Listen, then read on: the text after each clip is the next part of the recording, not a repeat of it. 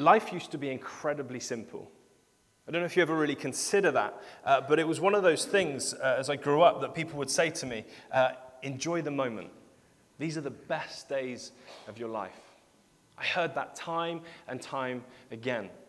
So I just want to paint a picture for you. I don't know if you remember this far back, but at that stage where you would be contently asleep in bed without a worry in the world until someone else came and woke you up. That was how life rolled. It was time to get up for school, so someone would come in, they would tell you, and then you would find clothes which were miraculously clean, available to you to put on. You'd go downstairs and you would find breakfast available to you, which somehow miraculously appeared in your house, having not been to a shop for it, and you would eat. Then, unless you lived close enough, you would probably be taken to school. Someone else would supervise you, would take you, would make sure you got there. And then at school, you would sit, depending how naughty you were, further back or closer to the front, and you would be taught. You would listen, someone else would engage you, would give you wisdom, would pass on knowledge, would teach you crazy things about places in the world. They may tell you how you can make numbers, and numbers then make words, and words make letters, and then somehow you work out what X is, and these people tell you these things. Then that bell goes. Head out to playtime. If you're anything like me, you opened your lunchbox and you worked your way through your entire lunch, not just what was there for break time, but someone else had made your lunch for you. Got to spend time with your friends. Back to class, you'd be taught more. Lunchtime would roll around and you would fly around in a playground which was gravel that if you fell on would tear your knees apart, but you didn't care because all you wanted to do was have fun. All you had to worry about was the moment that you were in amongst. Your school day would end, you would go home, you'd have dinner, do some homework, and eventually you would find yourself wrapped up in bed, safe and sound in the knowledge that tomorrow would be more of the same. 6-week summer holidays, 2 weeks off at Christmas. I genuinely can understand why, as I grew up, my parents and other people around me would say, enjoy these times. It's not like this forever. Make the most of it. I wonder why. I wonder why we look at that childlike ability and we say, enjoy it while you can. It doesn't last forever. We seem to have got caught playing a game that tells us that actually that is not the pinnacle of achievement. The pinnacle of achievement is somewhere over here, up here. So I'm going to invite David to come and read for us this morning just to see a little bit of what Jesus has to say on the subject of childlike. Thanks, David.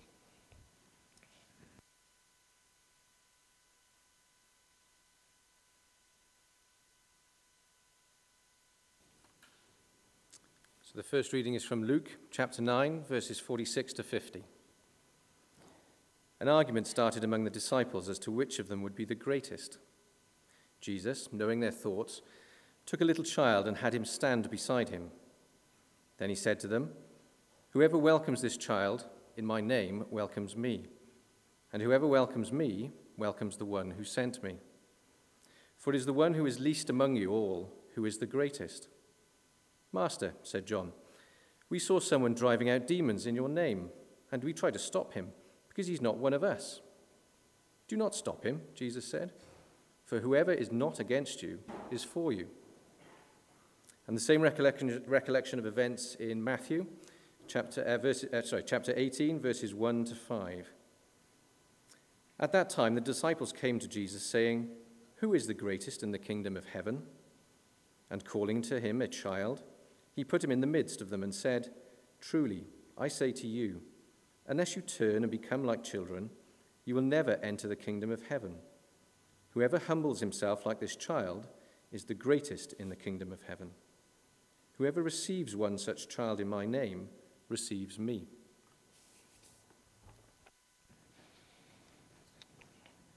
Would you just join me in praying?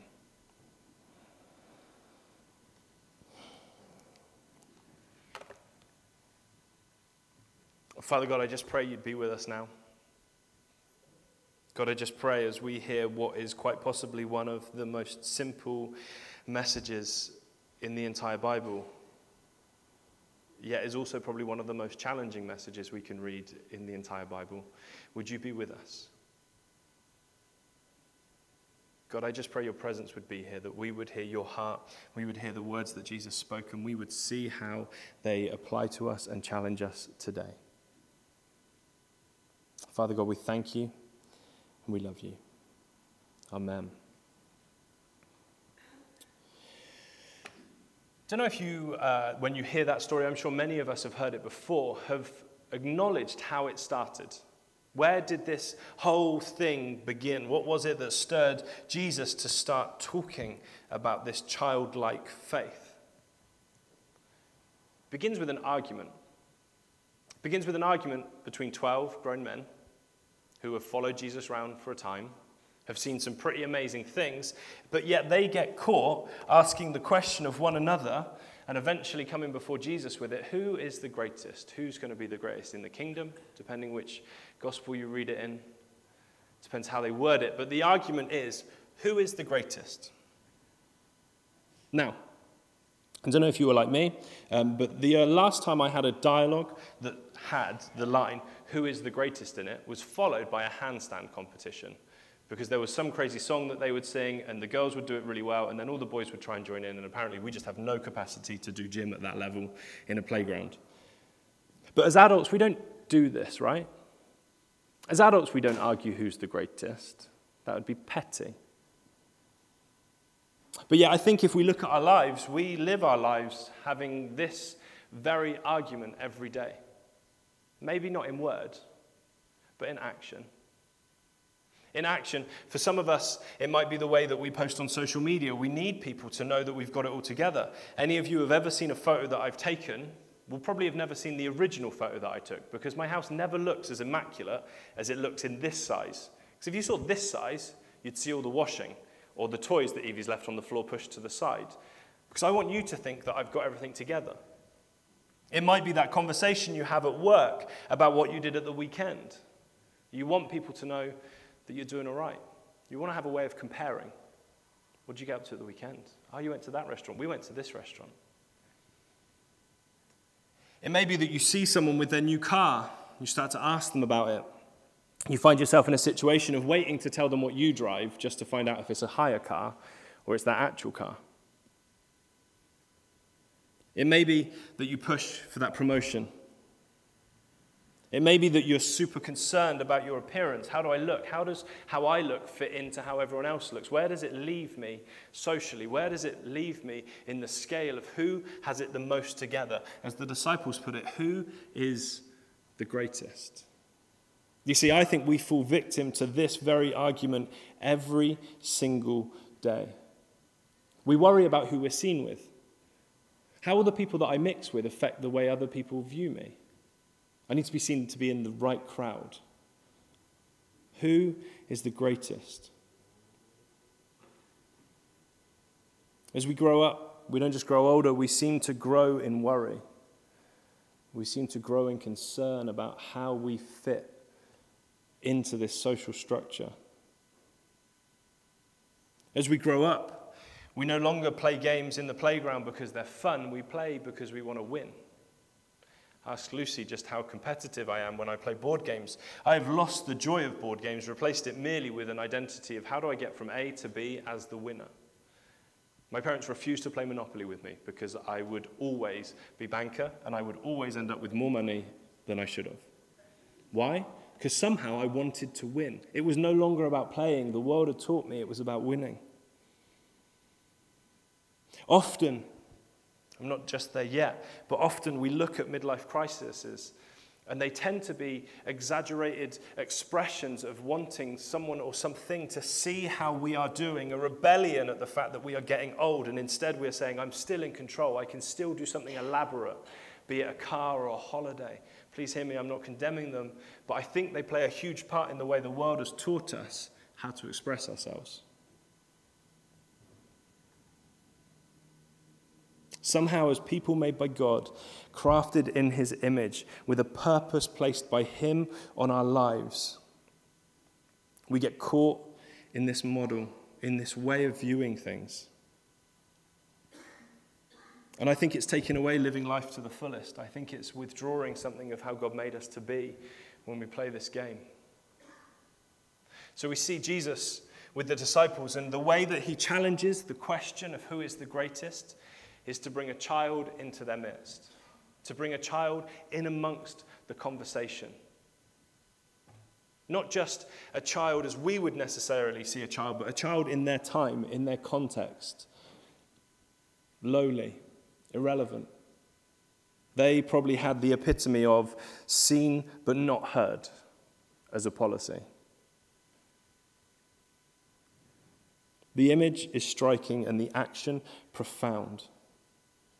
And I believe the message that he said to the disciples challenges us hugely today if we hear it. Challenges us hugely. So I want to ask you a question. Are you willing to become like children? An incredibly simple question, an incredibly offensive question in today's society. Are you willing to do what Jesus calls us to do and be childlike? Just as a quick kind of footnote, I'm not saying be childish. If I see any of you having a temper tantrum that you do not get a chocolate biscuit with your cup of tea, that's not what Jesus is saying. Jesus isn't saying sulk, throw your toys out the pram. What Jesus is saying is take something of what being a child is, the purity and innocence of being a child, and you need to find that again in your adult lives, because you 12 have just had an argument about who is the greatest in the kingdom of heaven. His answer to that argument is a child. Truly I say to you, unless you turn and become like children, you will never enter the kingdom of heaven.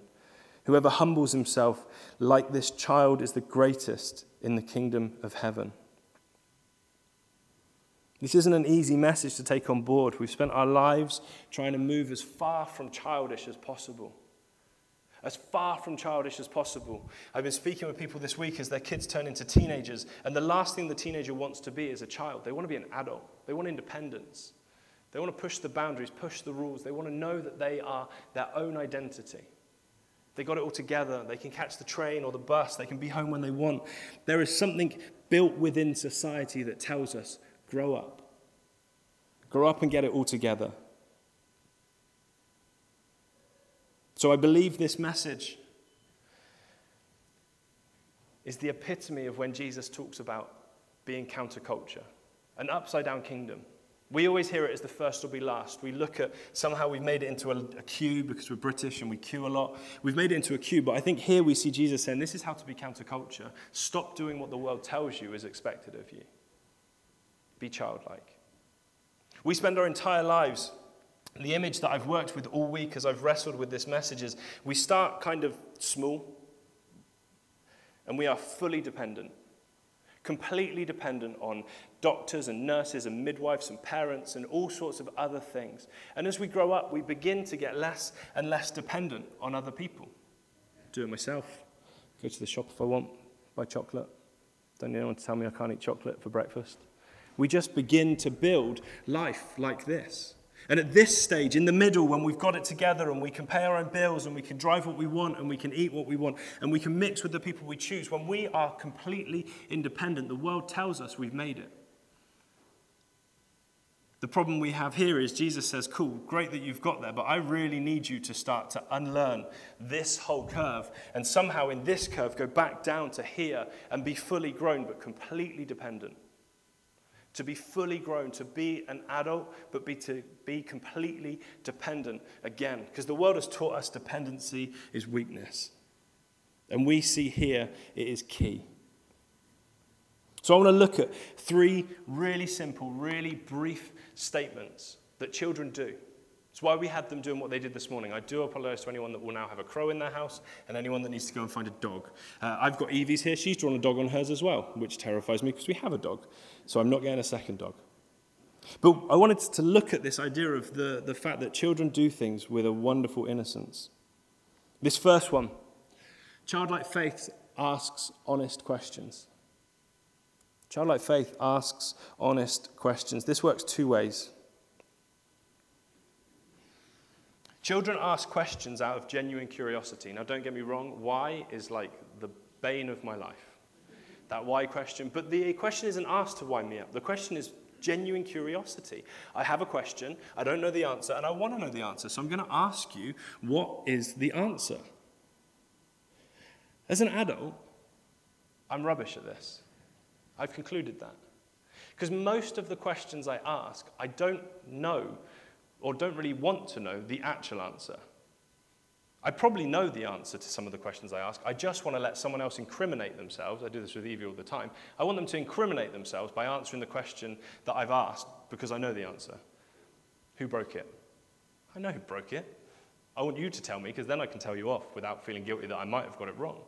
But we do that as adults. We ask these questions. Too often in church, we ask the question, how are you? But we want the answer to be fine. We want the answer to be fine because I want to challenge us. How often when we ask that question do we consider what we're going to do if the answer isn't fine? What does it look like if we ask a question and we get to the point? If I ask, or Evie asks me something and I fob her off, she asks me again. She knows when I'm making the answer up or I can't be bothered. What would it look like in church, in our lives, if we said to someone, how are you? Fine. Lie. How are you? Tell me. What does life look like if we do that? Because we get quite worried on Sundays about the fact that we're dressed quite well and what would it look like if we were doing welcoming at the door and we said, how are you? Someone went, fine. We went, well, that's a lie. How are you? And they burst into tears because crying is awkward. So we avoid honesty. We've lost that childlike innocence. We've lost that willingness to ask a question with a genuine heart to know the answer, irrelevant of the consequences.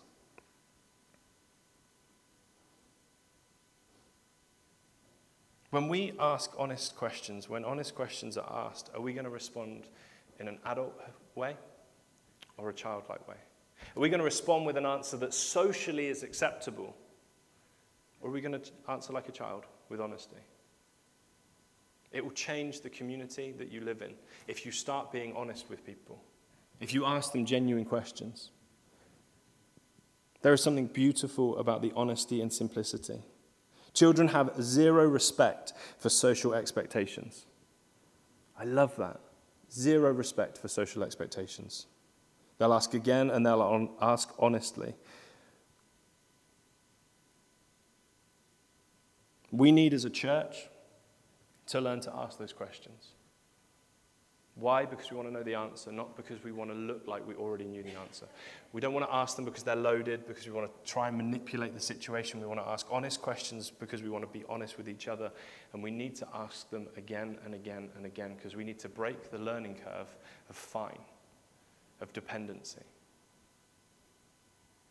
I want to be preaching. I want to be stood in church with snot all over me from where I've asked someone honestly, how are you? And they've broken down. Why? Because that's what life looks like.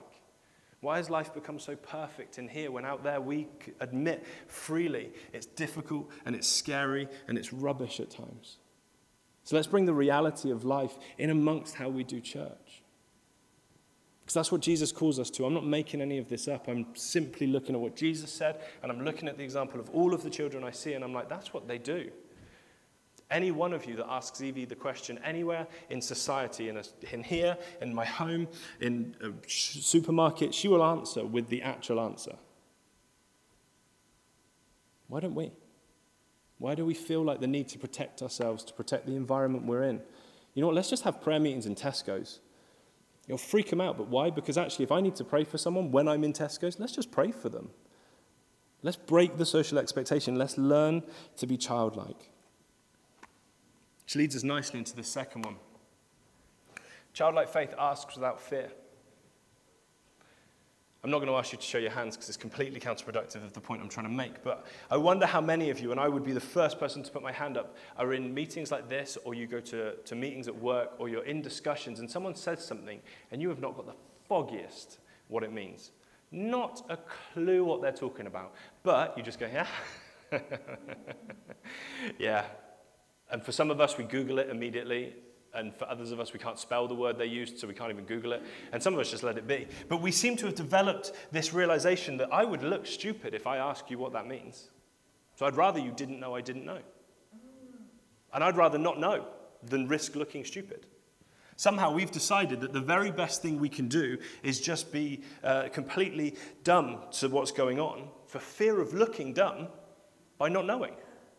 When I was in school, in that example I gave, when I was here, well, probably about here, I didn't know a lot.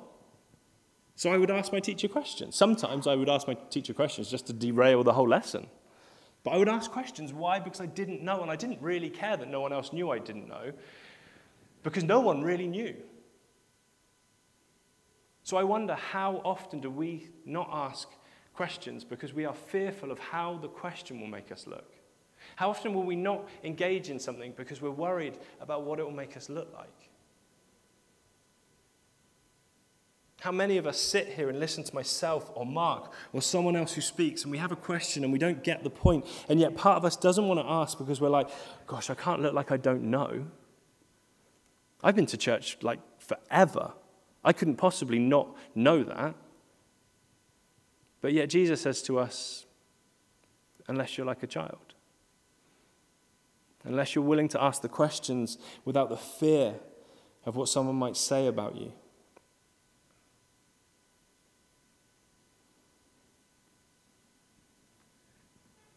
Asking a question without fear means that we have an expectation of an answer. We want to know more.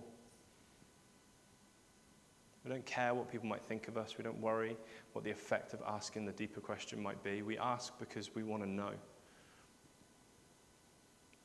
Jesus calls us to unlearn what we've decided is the way that the world works, and instead return to this childlike curiosity without fear of repercussion, without fear of what might happen if we look like we haven't got everything together. Can you imagine if we prayed like children? Just consider that for a minute. What would it look like if we prayed like children, forgetting clever words, forgetting the correct attitude? What if we came before Creator God, the one who knitted us together, and we took down all of the adult things we'd learned? If we took away all the adult things we'd learned and we simply asked the questions on our heart. If we simply ask the things on our heart to a God who already knows what's on our heart. But we have the privilege of expressing them, but somehow we've decided the God who knows everything about us needs us to make some clever question because we want to impress him. What does it look like if we pray with a genuine honesty, with heartfelt prayers for things that we genuinely don't understand, things that we genuinely want? With the question of, why did you let that happen, God? Unashamed of the fact that it hurts. I spent some time with someone this week. We were just chatting about prayer. And they shared with me that they used to pray a whole lot for things. So they would be very faithful and they would just ask God for things very generally. And then they would get to a point, and it was a cycle in their life, that they'd get to a point where things got pretty desperate. And so they would quite simply say to God, God, I really need this. And it needs to look like this, and it needs to work like this, because that's the only way we can move forward, God. And within days, they had an answer to their prayer. Their life is a living testimony to the fact that childlike faith, asking without fear, is okay. It's okay not to have it all together and to come before God and say, you know what, God, this is what I really want. He knows you. He knows you already. And finally, as we come into close, childlike faith is vulnerable yet expectant. Vulnerable yet expectant. As I said, highly dependent, somehow completely independent, and somewhere is this Jesus model of dependency again. I'm hoping that you've clicked that here our high dependency is on humanity, is on people, doctors, parents, man-made machines. Here is a man-made model of having it all together, and somewhere here, I believe Jesus is calling us to, is pure dependency back on God. Complete dependency on him. He's not saying become hyper-dependent on people again. In fact, that didn't work very well in the middle here. What he's saying is, I need you to go back to being childlike in dependency on God. A dependency. We lose, as we grow up, everything that was natural for us to be childlike. We lose it. It's taught out of us. It's not about becoming young. It's not about being childish. It's about remembering we are called not to be like this world. We are called not to be like the world. I think sometimes this whole return is too simple a term for this. I can't just become childlike again. I need to unlearn some of the bad habits that I've developed as an adult, the defense mechanisms. And I need to relearn the simplicity of a faith that is childlike. So this third point will take some learning, because we've been taught to be strong and to be protected and to be guarded and to be super me. I need you to think I'm okay. I need you to think I've got it together. I need you to look at me with a way that I want to be seen. But childlike accepts its weakness. Children accept they can't do everything. Well, eventually they accept they can't do everything. Childlike looks like it needs protection. Childlikeness is a willingness to accept what it sees, not just to see what it's been told to see. In truth, vulnerability and expectance looks a whole lot like trust. Looks a whole lot like trust. So I want you to consider, just as I begin to conclude, do you trust God? Like, do you really trust God? I'm not talking we're talking now like childlike faith trust. So I'm sorry for those of you who are still here. But I want this question. Do you trust God with everything? How often do you pray a prayer? I've talked about this before. Pray a prayer, God, I really need you to do this in my life. I really need you to step in. And the minute we hit amen, we're like, cool, I just need to sort that thing out and I need to arrange something. And you know what, actually, God, I'm pretty good at sorting this out. So I've prayed, which is good because that's what I do as a Christian, but I've got this. This looks like saying, God, you know what? I need you. And I've got nothing. I've got nothing. Nothing I can bring to the table, God, is going to fill the void. I need you to be God in my life. Are we going to come to God and trust him with our weaknesses, with our sins, with our faults, our frustrations, our annoyances, our aggressions, our addictions, everything else that we try and hide from the world here? Are we willing to say to God, you know what? This is who I am. And I need you in every area. I need you in every area. And you know what the most amazing thing about the story that we read is? Jesus welcomes one who is like this into the midst of the wisdom of the disciples. This model, the middle model, the having it all together, is faulty. So we can conclude that if we are like this, if we are dependent on God with our weaknesses and our faults and our frailties and our questions, he will welcome us because Jesus modeled it. Jesus modeled it. That child did nothing to earn a seat at the table with the 12 disciples, yet was welcomed in by God.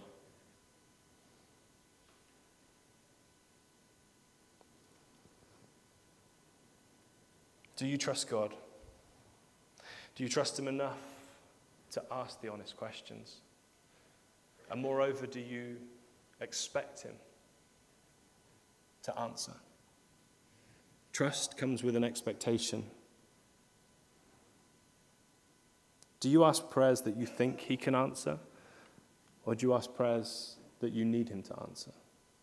Is your faith so fragile that you dare not ask something that you can't have a guaranteed result to for fear of what it would do to your faith? Or do you ask prayers that will only ever strengthen your dependency on God?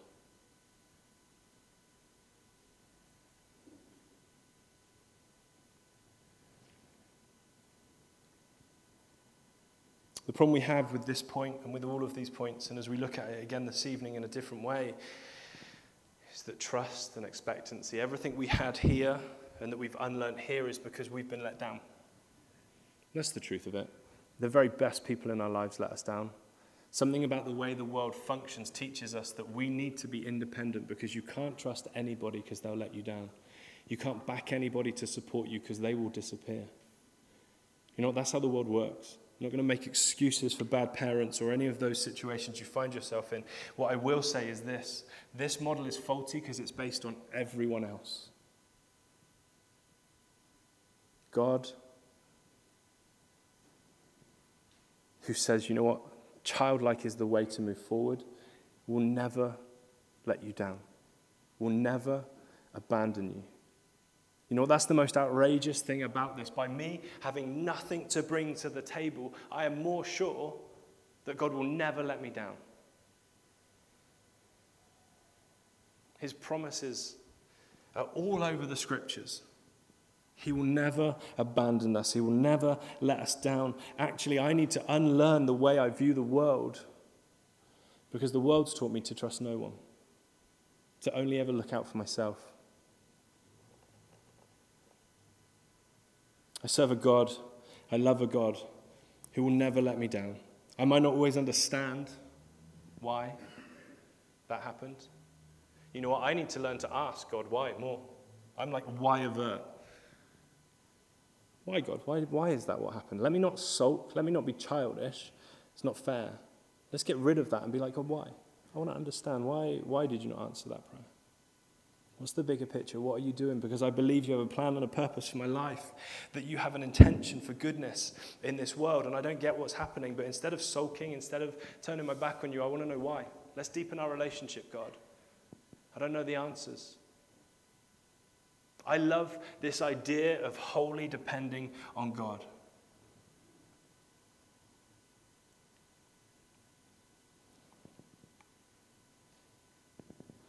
The truth is this. For each and every one of us, we can utterly and totally depend on him.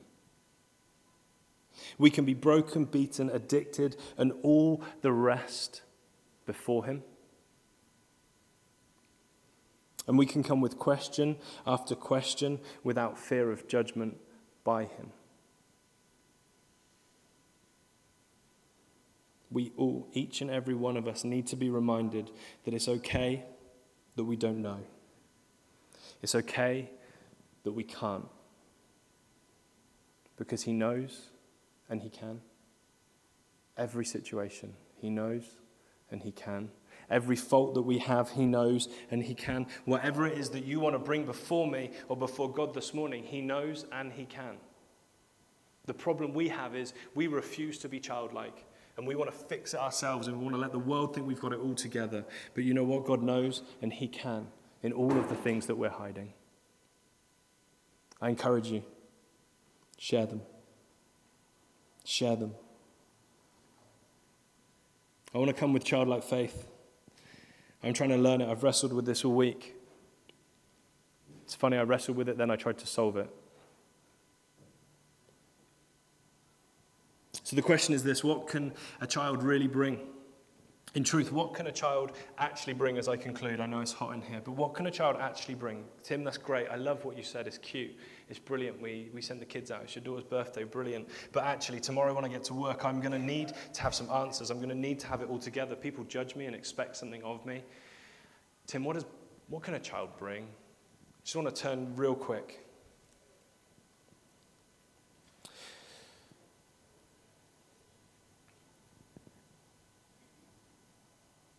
As evening approached, the disciples came to him and said, "This is a remote place. It's already getting late. Send the crowds away so they can go to the villages and buy themselves food." Jesus replied, "They do not need to go away. You give them something to eat." We have here only 5 loaves of bread and 2 fish. Other translations, other places tell us, you know where the 2 fish and the 5 loaves came from? Child. What does a child have to give? 5,000 people's meals. Something about childlike faith, allowing that pure, innocent, honest, fearless, expectant expression of faith in God will change the world. Did that child bring that food expecting to feed everybody with it? I don't know. But there was an innocence to bringing it. So what can you bring to the world? Whatever you've got. Literally whatever you've got. Because brought in childlike faith, in innocence, in whole dependency on God, it could change any situation. Any situation. We are called as a people to become less dependent on ourselves, on each other, and more dependent on him. That's what childlike faith looks like. Not childish. Please do not fight over chocolate biscuits. but childlike. You know what? Someone asks you in there, how are you? Tell them. And I'll be honest with you, church, if you don't want to know the answer, just don't ask. If you don't really care, don't ask. Let's leave it for those that want to know the real answers. Let's pray.